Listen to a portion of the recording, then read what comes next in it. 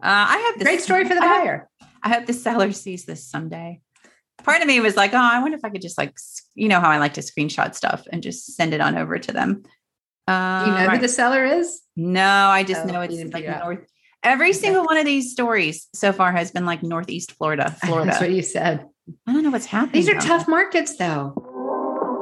Welcome to the Real Estate Replay, highlights and consumer stories in real estate that the industry doesn't want you to hear.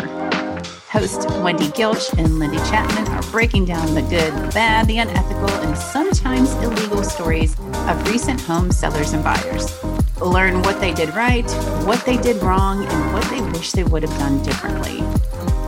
It's the only real estate podcast that tells you the truth, the whole truth, and nothing but the truth about the industry.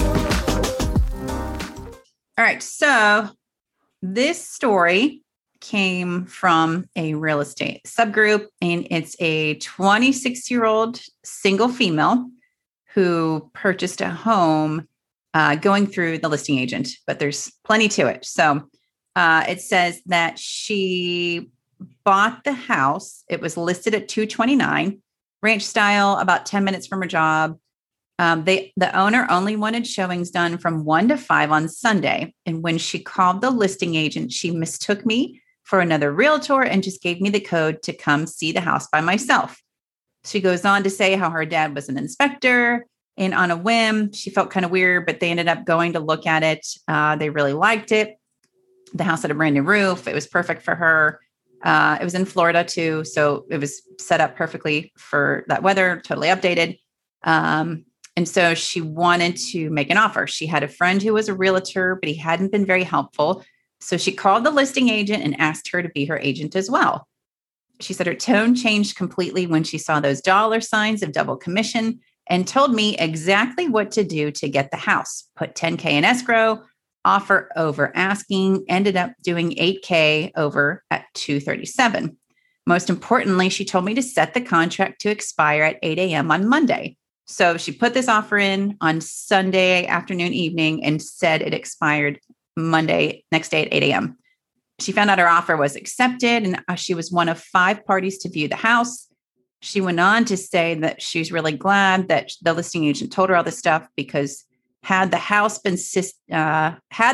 been on the market any longer, it certainly would have gone for way more over asking and been much more offers. So, as a seller, if your listing agent, well, I should backtrack. So, did the seller get the best deal, in your opinion, in this scenario? I mean, obviously not, especially if the buyer feels like they got it at a bargain to set that expiration date early in order to get back into the commissions. Right. Definitely didn't. And here's the thing, the seller has paid for her to represent her. Right. This is one of the problems with exclusive listings. It sounds great to be part of one of these big brokerages and have that exclusive listing where we've got hundreds of buyers and we can possibly find the buyer before we go on the market. And maybe my house is 500 and maybe they bring me 525, but I don't understand, especially in Texas, it's a non-disclosure state, that homes in my neighborhood are getting 600, not 525 or 550, and that's $20,000, $50,000, right? There's some people that don't care because time is money. They don't want people traipsing through their house, and that can be an option as long as it's transparent. But wow, for somebody like that could be leaving $10,000 on the table, which is significant in that price point. Right. That's huge. And that's the problem. And in this case, it worked out really well for the buyer. I've actually worked with buyers this way before, to be a consultant when they were working with the listing agent and to make sure the price they were paying was correct. And that they were getting represented and that they weren't overpaying or not being represented on repairs and stuff. But it's very hard, how you say you can't serve two masters. Right. It's very hard to be neutral in that, or to represent the best interest of your client, which in that case is always the seller, because the seller is paying the buyer's agent's fee. Right. She went on to say the house appraised at $245. Yeah. So she got it at $237. $237. It was listed at what, $229. Yeah. And in this market, people are paying over what the appraisals come in, or right at it. So again, great for the buyer. Right. Know what, Right. and it just goes back to that, know what you don't know. But this is why we're telling these stories. Right. People Right. have to know these things, Right. and the industry needs to hear it. Yeah. Oh, you know what? Hey, to go back to that beginning though, can an agent give a consumer the lock key box code to let them just That's an interesting thing, because Open Door and some other companies like that do have, if the house is vacant, they will have a code and you log in and it's registered, and they have cameras. They know when you come and go. So I guess technically the real estate boards have made concessions for that. You would have to have permission of the seller. It depends on, I don't know the situation of this home, but typically, no, I would never do that as an agent. There's too much liability. If the home is still owned by the seller, too much liability. There's no way to, I don't have the technology set up to track that, to make sure they've locked the door behind them. Right. So that sounds like in this case, if it was an individual agent and a traditional brokerage that, with maybe a lockbox or something, that that was an oversight on her part, assuming that this was an agent rather than a consumer, which I'm not really sure why they would assume that. But right. Yeah. Part of my little skeptical brain is like, I wonder if she realized she messed up giving that girl the code and then wanted to make sure that it worked out in her favor. But yeah, the other interesting part about that is that she had a friend that was a realtor that was helping her. And then she said he wasn't helpful. And he, but here's the challenge with it. Maybe he'd spent 10, 15, 20 hours helping her, but he didn't get paid. Right. But then again, if she had continued with him, would she have gotten the house, would have been her disservice. And so this is where this industry right now, it's not good for the agents. It's not good for the consumers, unless you really know the questions to ask to navigate it successfully.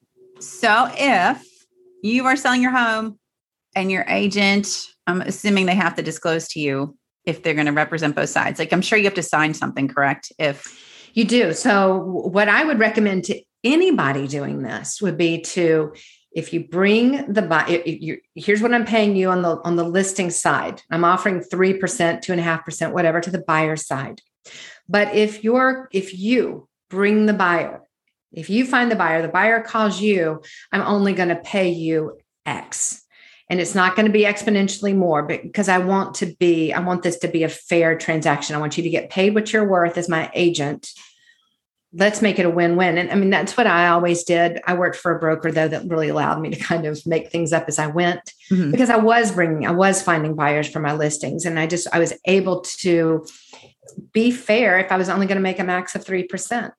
Right. And I always thought the deal was a whole lot easier to work out, because I would sit down Mr. Smith on one side of the table and, Mrs. Jones on the other side of the table. And we would talk about, what do you want? What do you want? Let's make it done. I'm getting paid the same thing. Was it a little bit more work? Yes.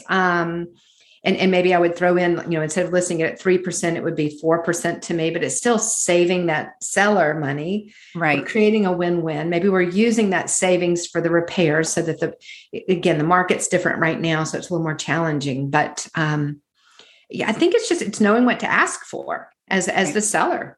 It's your house, it's your investment. And I think that's a big challenge with the industry too, right? We talk about selling houses. Well, these aren't things that we've made. They're not things that we've created. They're not things that we own. Right. We are just we're just a portal. Right. And I think agents have, kind of lost track of what our value is in this new economy. Right. Because our value prop is changing. Part of me wonders, I wonder if the seller were to read this, what they would think. I don't know. Just curious if they would be cool with it, or if they'd realize they lost out on money. I would be cool with it if I lost out on $10,000 right. I wonder if she changed her commission too. Yeah.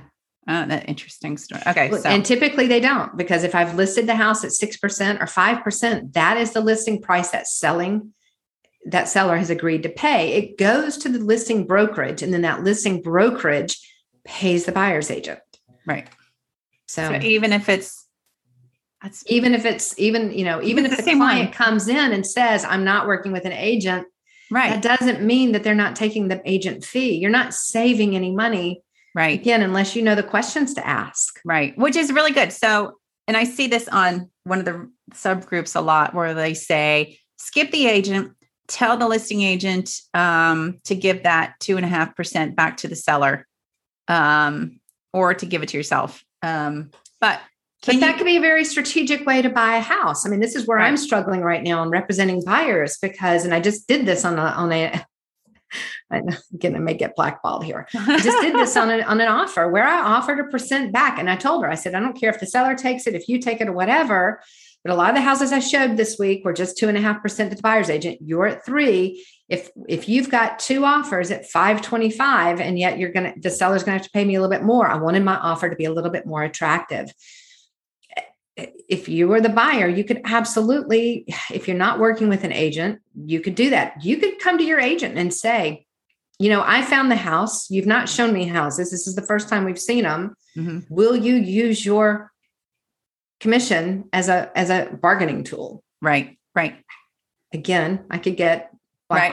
saying that, but I mean, in this market, when it's so hard to get a house, we're really kind of standing in the way, right? Right. Because that's an extra on a $500,000 home. That's an extra $15,000 the seller is paying.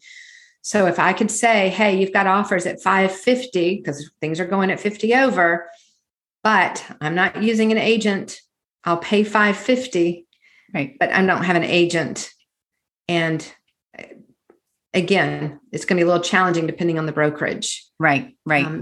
And it's not always going to work. That's not always going to be in your best interest. Right. I've seen homes that have been 550 and they were overpriced. They fall through. You have nobody protecting you at that point. Right. Yeah, it's definitely risky. That's where you call me. I'm a consultant. I come up with a flat fee and we walk you through it and give you different options. But yeah, it's just tricky right now. It's just tricky. Right. Okay. Anything else on this lovely story? I have this great story for the buyer. I hope the seller sees this someday. Part of me was like, I wonder if I could just how I like to screenshot stuff and just send it on over to them. Do you know who the seller is? No, I just know it's like north. Every single one of these stories so far has been like Northeast Florida. That's what you said. I don't know what's happening. These are tough markets though. That's a tough market. There's a lot going on there and there's a lot more agents than there are houses for sale. Right. Want to share your experience with us? Drop by therealestatereplay.com and submit your story or even ask us a question.